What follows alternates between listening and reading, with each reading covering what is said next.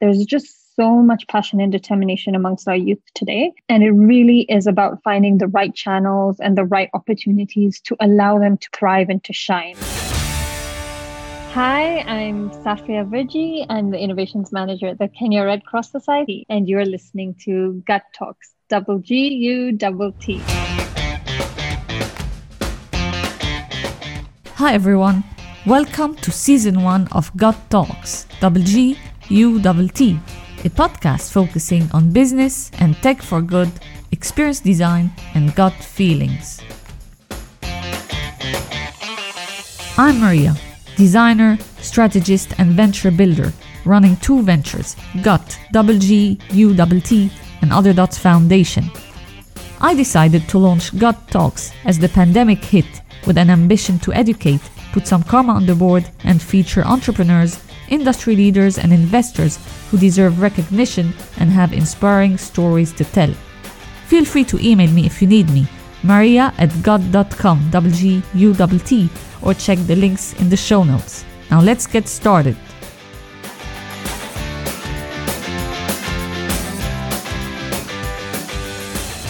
Our guest today is Safia Virji, Innovation Manager at the Kenya Red Cross. And currently her role includes exploring different ways of doing things to be more effective and efficient in the way the organization delivers humanitarian aid to the most vulnerable.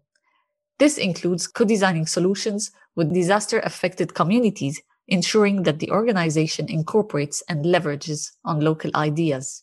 Her role also includes taking risks and piloting existing innovations through long-term development projects with a particular focus on technology such as blockchain, digital identities, and IoT.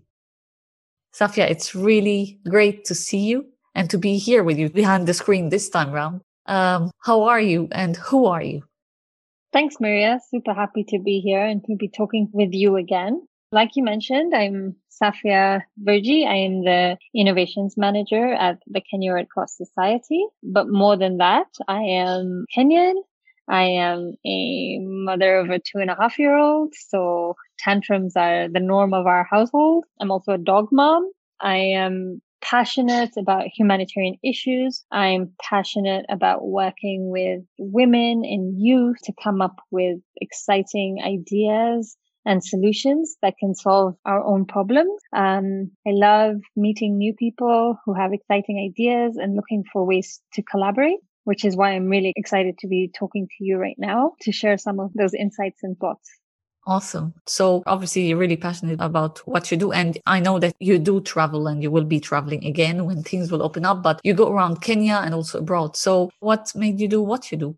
So I grew up here in Kenya, and I think from a very young age, I always wanted to do something that had a social good associated with it. And initially that started out as a humanitarian lawyer. So actually for my undergrad, I applied for law school. And before you go to law school, you have to do like an undergrad degree, right? And I couldn't hack all the reading and the research and stuff. And so I ended up doing a Bachelor of Commerce because I felt like business marketing degree would also be quite useful to have. And then when I thought about coming back home, I thought, what would be a good field to go into where I can actually work with people that are marginalized or that have less than us? And I went into the field of public health because, as a country, we face many health issues from the disease transmission perspective to system strengthening to just general capacities. So I did my master's in public health and came back and joined the Kenya Red Cross as an intern and got experience working with health projects focusing on maternal and child care. And then once I became a full-time employee, I was focusing on food security projects, disaster risk reduction, so water, sanitation, hygiene projects, all working at really building resilience or strengthening resilience within local communities. But throughout this whole journey within Kenya Red Cross, that's about 6 or 7 years, I really was very much inclined to this whole concept of innovative approaches or innovation. Like, how can we really look at each situation as its own and develop a solution that is very context specific? So a lot of the time, because of the emergency nature of our organizations, we often take one solution and replicate it in another context, thinking that the outcomes will be the same. And usually these solutions or these ideas come from outside of the communities, whether it's quarters sitting in Nairobi or it's a solution that, let's say, the Red Cross movement have tried in another country. So for me, it was how can we use emerging technology and emerging approaches to the solutions that we're coming up with? But more importantly than that, how do we keep the target communities or the end users at the very center of each solution, from the design stage to testing a solution to scaling up the solution? So I felt like maybe that was something that was starting to fall through the cracks because we work in a very fast-paced environment and we make a lot of assumptions. So having community ownership can help the sustainability of any solution or innovation. Cool. Thank you for the whole contextualization of your entire transition. And I was mentioning actually that you do travel and you tap on that one. You said you make many assumptions and hence why you travel around the territory to understand what's happening on the ground, you and your team. We're going to tap into this actually. And I want to share this, that when I was there, because you organize lots of hackathons, you source ideas from communities and so on. You invited some of the participants of one of the hackathons you did. And there was a guy who traveled 10 hours by bus to Nairobi just to listen to an hour of, pitching and how to pitch and stuff like that. Got feedback and was going back the same day by bus, 10 more hours. So he spent 20 hours out of 24 hours of the day traveling for 1 hour. Can you expand a little bit on the potential you have in Kenya, because you have lots of gifted individuals? How are you leveraging that and giving them an opportunity? Yes, you're absolutely right. And I remember the situation that you're talking about. And somehow I wasn't as surprised as you were because it wasn't the first time that I had seen something like that. First time I had that experience, and it will never leave me. It was 2015 and we were hosting the Innovation Challenge for fire safety within informal settlements. So we put out a nationwide call, we shortlisted the applicants, and then we were having the pitches. And one participant came and he did his presentation using flip chart. And so, of course, our initial reaction was, this guy's not serious. Like, how do you not come with a proper digital presentation for an innovation challenge, right? Because he had literally drawn his solution. And so when that question came up as to why did you draw your solution as opposed to presenting it? He's like, well, on my way here, my laptop got stolen and I hadn't saved the presentation. So as soon as I got here, I drew it because I didn't want the opportunity to miss. And to be honest, even thinking about it right now, I feel very emotional. Because one, we're so quick to judge, first of all, but second of all, how much passion and determination must you have to walk into that room, to not explain what's happened to you and to still go ahead and present your solution. And so what we ended up doing was coming together and putting a little bit of money together so that he could end up buying a new laptop. But I think that completely reflects on what you're saying, is that there's just so much passion and determination amongst our youth today. And it really is about finding the right channels and the right opportunities to allow them to thrive and to shine.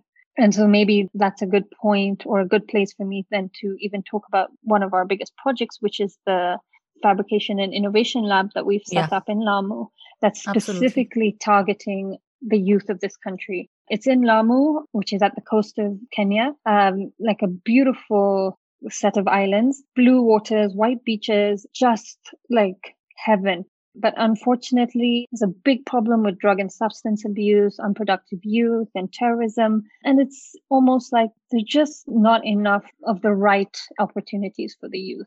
Lamu is very rich in traditional skills and culture, and somehow the work that it takes to achieve those skills is just something the youth these days are not willing to put time into learning, because we're more digital.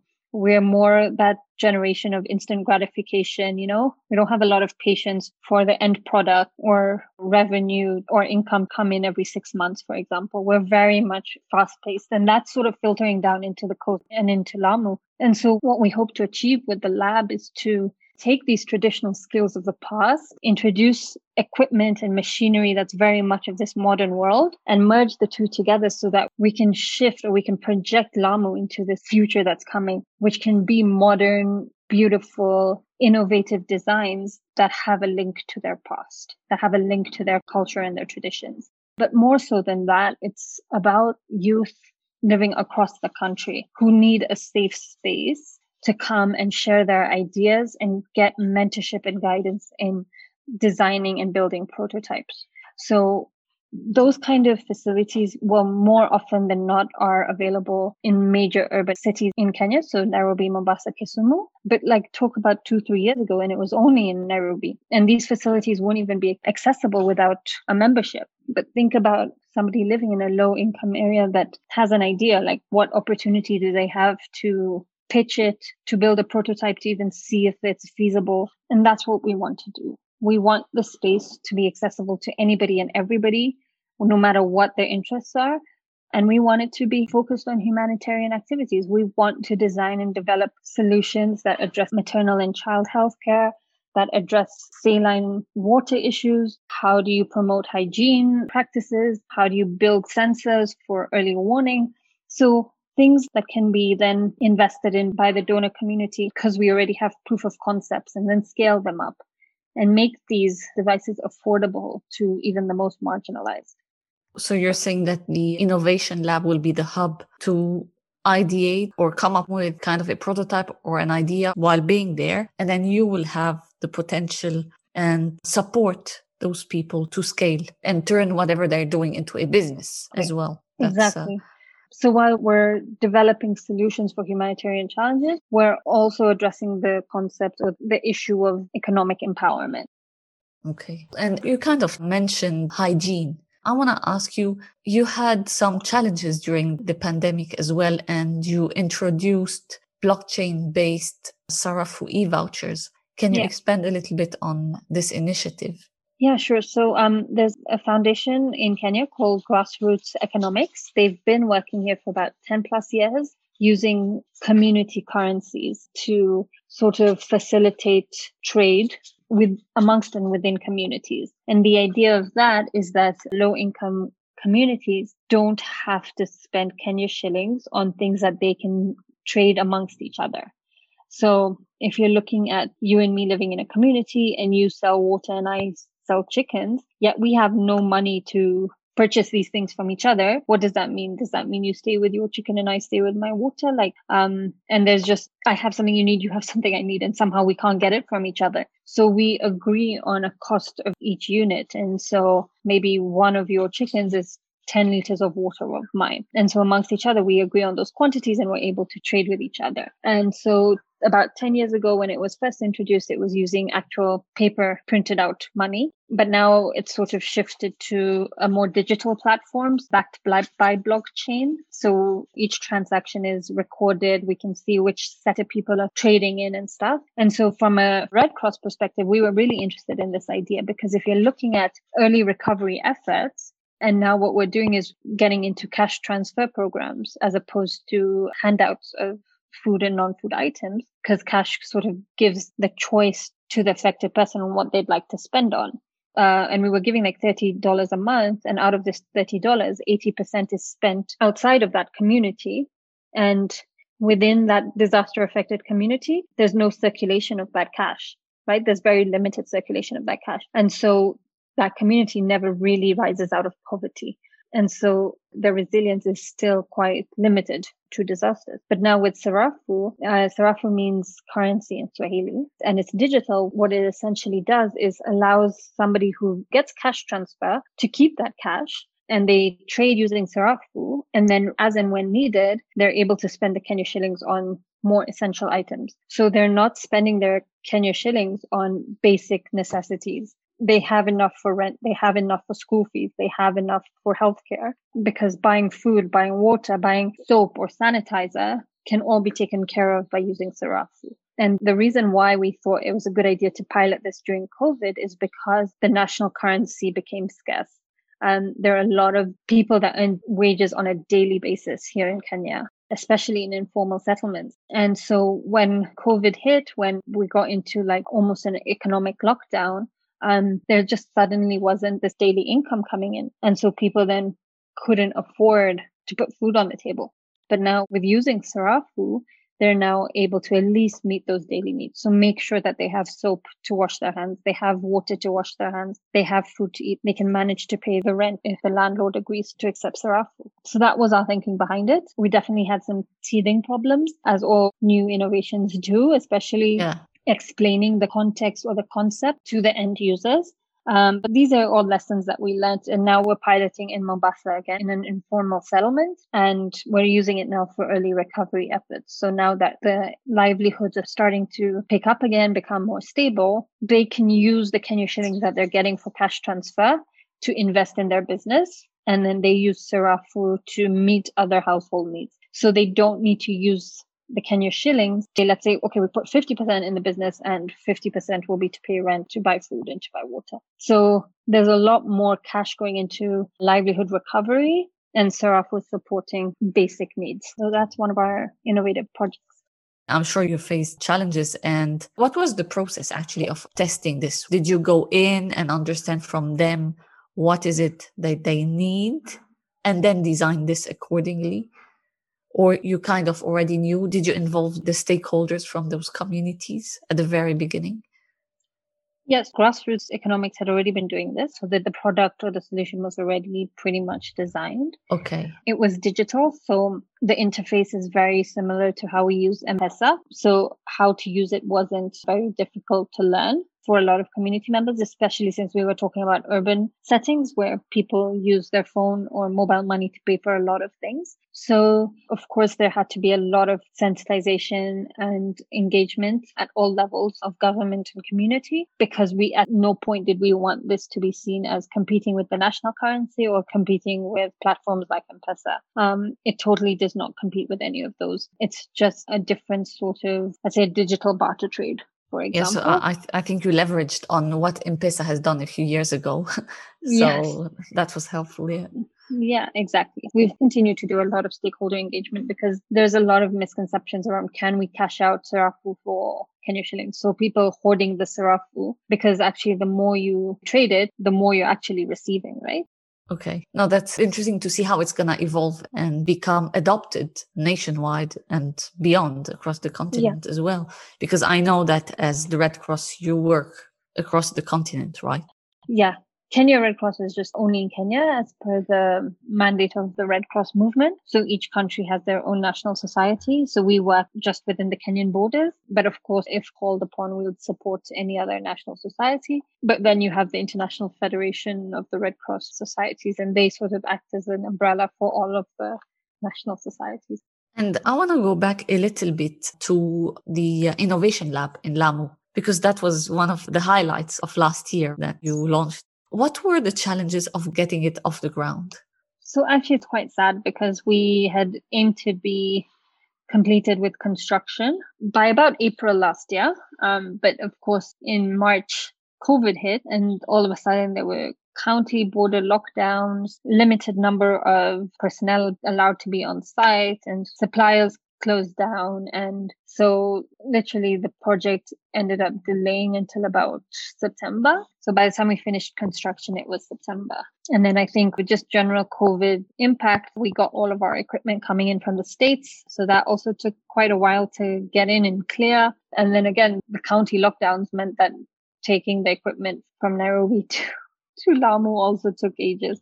So COVID really affected our completion. But finally, by October, we opened. At least we're able to use some of the machines now and slowly get people interested in coming into the lab. We're not fully furnished yet either. So the idea was to use the local artisans and craftsmen, plus our internal staff and volunteers, to design and build furniture for the lab. So there's still quite a few spaces that are unfurnished, but it's coming together really nicely. We have a few programs set up in terms of recycling and upcycling week. So we're looking at all these sort of leftover materials from the construction. How can we design and build something out of them? And the idea is if we get a prototype, then that's something we can then look at how can we mainstream it, or how can it become a skill for some of the local craftsmen. We're also launching a program for kids to start getting excited and interested in STEM. We also did an online semi-virtual digital fabrication training as well to get people interested in this whole fabrication space of 3D printing, CNC machines, laser cutting.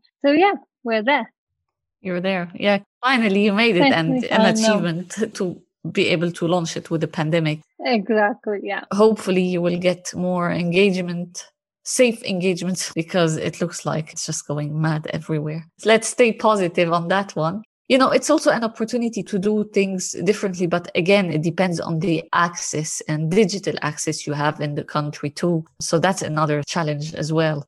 I want to ask you as well about the humanitarian realm in general, because you've been doing that for a number of years now. And you've been involved at different stages and levels of the Red Cross, as you mentioned earlier. How do you see fundraising and the evolution of raising money for charities and humanitarian aid in general? Do you think people have trust? Do you think they're changing their perception on things? Do you think they do want to donate more? Do they want to engage more? How did this evolve over time? I'd say in the last few years, the landscape of fundraising and donations has really changed. Information is a lot more readily available than it was, let's say, 10 years ago. Even tools for measuring impact is a lot more evolved than it was before. And a lot of this has to do with focusing on evidence-based solutions. And now I think with other emerging challenges, especially in the traditional donor countries. So if you're talking about Europe or the States, you had the whole refugee migration issues. And now with COVID, funds or money that was set aside for international aid is now being channeled back to national response. And so funds are not super readily available. I also think that in places like Kenya and other countries like ours, you have a lot of NGOs and humanitarian organizations working in silos. So we're all basically targeting the same community, doing the same interventions, but we're getting different funding for it. And you get a lot of duplication and repetition of activities. And so I think funding is also now becoming more attractive when you have consortium of partners who've come together, joined forces, and are now implementing together. So I think from the ground here, a lot more effort needs to be made in terms of local partnership and looking for other ways to source for funding together. And that can mean, like advocating at the government level or even advocating with private companies here within the country. I think also, especially in terms of innovation, a lot of donors are willing to fund the first sort of few steps of design and ideation and prototype testing. But then there's no sort of confirmed funding for iterations and scale up. And that's a huge gap because sometimes you'll get like 1 year funding to take it to prototyping. So I think there also needs to be a little bit more in terms of the time investment. So if you are investing in an innovation, give it 3 years, give it 5 years so that we can go through iterations, we can go through design tweaks, we can test it in different contexts so that we really develop a solution that can be the best it can be to offer humanitarian assistance. So yeah, I think that's one of the challenges that we also face with innovation is just short-term funding. Okay, you mentioned something interesting here because you talked about collaboration. And this is something actually I wanted to ask you as you were talking, because this helps donors as well, or gives them kind of comfort to see that it's not in silos. So is the fact that you're working with partners as a consortium, does this give comfort and allow donors to trust you more as an organization or a collective of organizations? Hence, they donate money for something that is tangible. So they want to see something in return. Exactly. So Innovation Norway is funding 2 of our innovation projects on digital identity and the Serafu. And so what they keep saying is that we are more inclined to fund partnerships or consortiums. Like that is super important to us because we do not want duplication of activities. We do not want to hear that we've supported this organization and then another organization is coming to do the same thing in the same area with the same beneficiaries. It's not value for money. It's not giving us impact that we want. And it literally just doesn't make sense. And even for us as aid organizations, it gets really complicated and confusing when we're reaching the same communities with cash transfer. How do you know your funds are the one that's making the impact or the difference? So I believe that that's what donor agencies are finding quite attractive. And also something I forgot to mention earlier is emerging technology like blockchain also makes organizations more credible because there's the trail of transactions, there's transparency, there's accountability, there is reduced risk of fraud. And I believe like incorporating emerging technology in our systems, in our procedures, also make us more attractive to donors because you're more trustworthy. Yeah, I resonate with what you're saying because Other Dots Foundation, which is the foundation I'm involved in as well, that was the starting point as well, because me as a donor, in my experience, I don't know where the money is going. And now with those technologies, some people might not even check, but it gives them the possibility to know where their money is going. But on top of it, you can measure the impact. And this is what makes a difference. Like there are organizations who are not willing to do that, unfortunately, but many, and you guys are doing it and you want to do it as much as we can actually, because this will make a massive difference and that will be the way to go. And then people, if they don't want to check, they won't check. But those who are interested in knowing, and because they're there for the long term and to actually make an impact, even if it's just $1, they will know where it's going. I think the opportunity you have as well in Kenya is that the infrastructure is not completely there. So you have so much potential of doing things that in developed countries, it will take much longer to achieve that as well. So that's really cool. And it leads me actually to another question, which is when you undertake an activity and obviously you have to make decisions as well into, okay, who's gonna join the lab or which organization you trust and you're gonna go with. So at many different aspects, I'm just zooming out from what we were talking about. But do you actually trust your gut when you're about to make those decisions?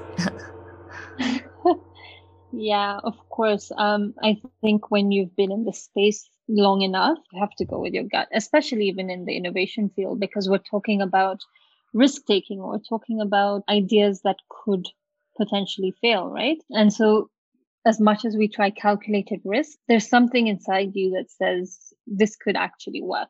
And I think for me, Sarafu was one of those gut moments because I'm like, I don't even know if I fully understand how this works, but something about it tells me that this could help or complement cash programs. This could give donors a glimpse into value for money because we will see how many times Sarafu is being traded. So the multiplier effect of trades will also show, right? And so we'll be able to see like if this was to be backed up by actual funds, if we were to go that route, then we would see that $1,000 actually circulated within that economy 20 times. So that $1,000 has $20,000 worth of trades, right? And I think that was when my gut really kicked in because I'm like, I don't know if I understand it, but I feel like this could work. And it was a calculated risk. And yeah, there've been challenges. Yeah, there've been issues where people think we're replacing national currency.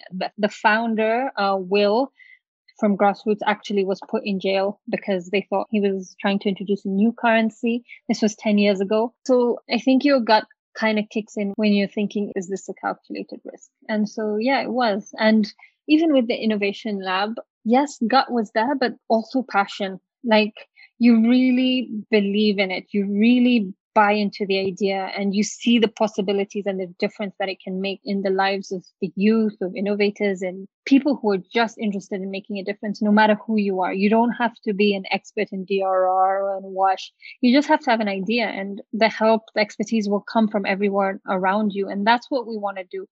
And I think that that's the message also that we'd like to say. If you just have the passion, if you just have right intentions, we'll come together and we'll make it a reality. Yeah, for sure. That's actually the secret, is just wanting to do it. And then, as you're saying, you're providing a platform to be able to do this. I'm going to plug Clubhouse here, but I don't know if you're on it already, but it's just massive. You have lots of value and people wanting to help each other or share knowledge. But at the same time, you have lots of sales pitches. But still, if you navigate your way through, you can maybe find who could help you, because there are really genuine people out there who want to do it. And then also, you don't have to have a lot of money. Like, we're not asking for millions of dollars. Like, that would be really nice. But for us to start making a difference and to get things moving, just a little bit from different sources from here and there can actually make a really big difference. So we have to be smart about our marketing and our connections and our networks as well. We have to be innovative. It's not the traditional way of doing business.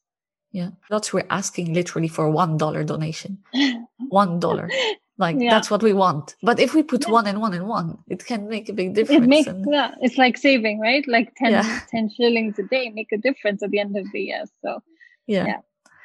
No, cool. No, that was brilliant. Is there anything you would like to add, by the way, or mention that we didn't tap into? Something also quite exciting is towards the end of March, what we're trying to do with IFRC based in Geneva is to do a virtual tour of the lab, of LAMU and the lab, because a lot of people obviously can't visit LAMU right now. Yeah. But how to explain what the lab looks like is also quite challenging. So we thought we would do like arrive in LAMU, you sort of experience the boat rides, we take a walk through the old town, you sort of see the architecture, some of the craftsmen and how they're doing their work. We get to look at their old tools and stuff. And then once we can appreciate that, then we sort of head over to the lab and then we do a live tour of the lab and see how the two link. I will forward you that invite once we're ready. Cool. Is that open to the public? Yeah, it will be. Cool. And for people who want to find more about what you guys do, where can we find you? My Twitter handle is Safia V. That's a good way. You can find me on LinkedIn as well. Cool. No, thank you. Yes, Safia Virji. No, and your name will be written in the blurb. No, thank you so much for that. That was brilliant. That was refreshing. It's always good to hear that people are trying to make a difference and doing it actually. And I love the fact that you just trusted your gut and you went for it actually with the Sarafu thing and you acted quickly. So thank you so much for that, Safia. No worries. Thank you, Maria. My pleasure. We spoke about the transition from a project-based initiative to innovation and scaling with technology. We spoke about human-centered design, designing, testing, and scaling in a fast-paced environment. We spoke about the community and the ownership, untapped potential, courage, passion, and determination. We spoke about the Innovation Lab in LAMU, of course, its mission and vision for the youth and the vulnerable communities. We mentioned the Innovation Lab taking skills of the past and transitioning them into the present and the future. We spoke about gut feelings, risk-taking, and collaboration, which is key for greater impact. You were listening to Gut Talks by Maria Matloob. To support the show, please subscribe, leave a review, and share it with anyone who could benefit from listening to these stories and experiences. To continue the conversation, join the LinkedIn group or the Telegram channel. All links are in the show notes. Thanks for listening and see you next time.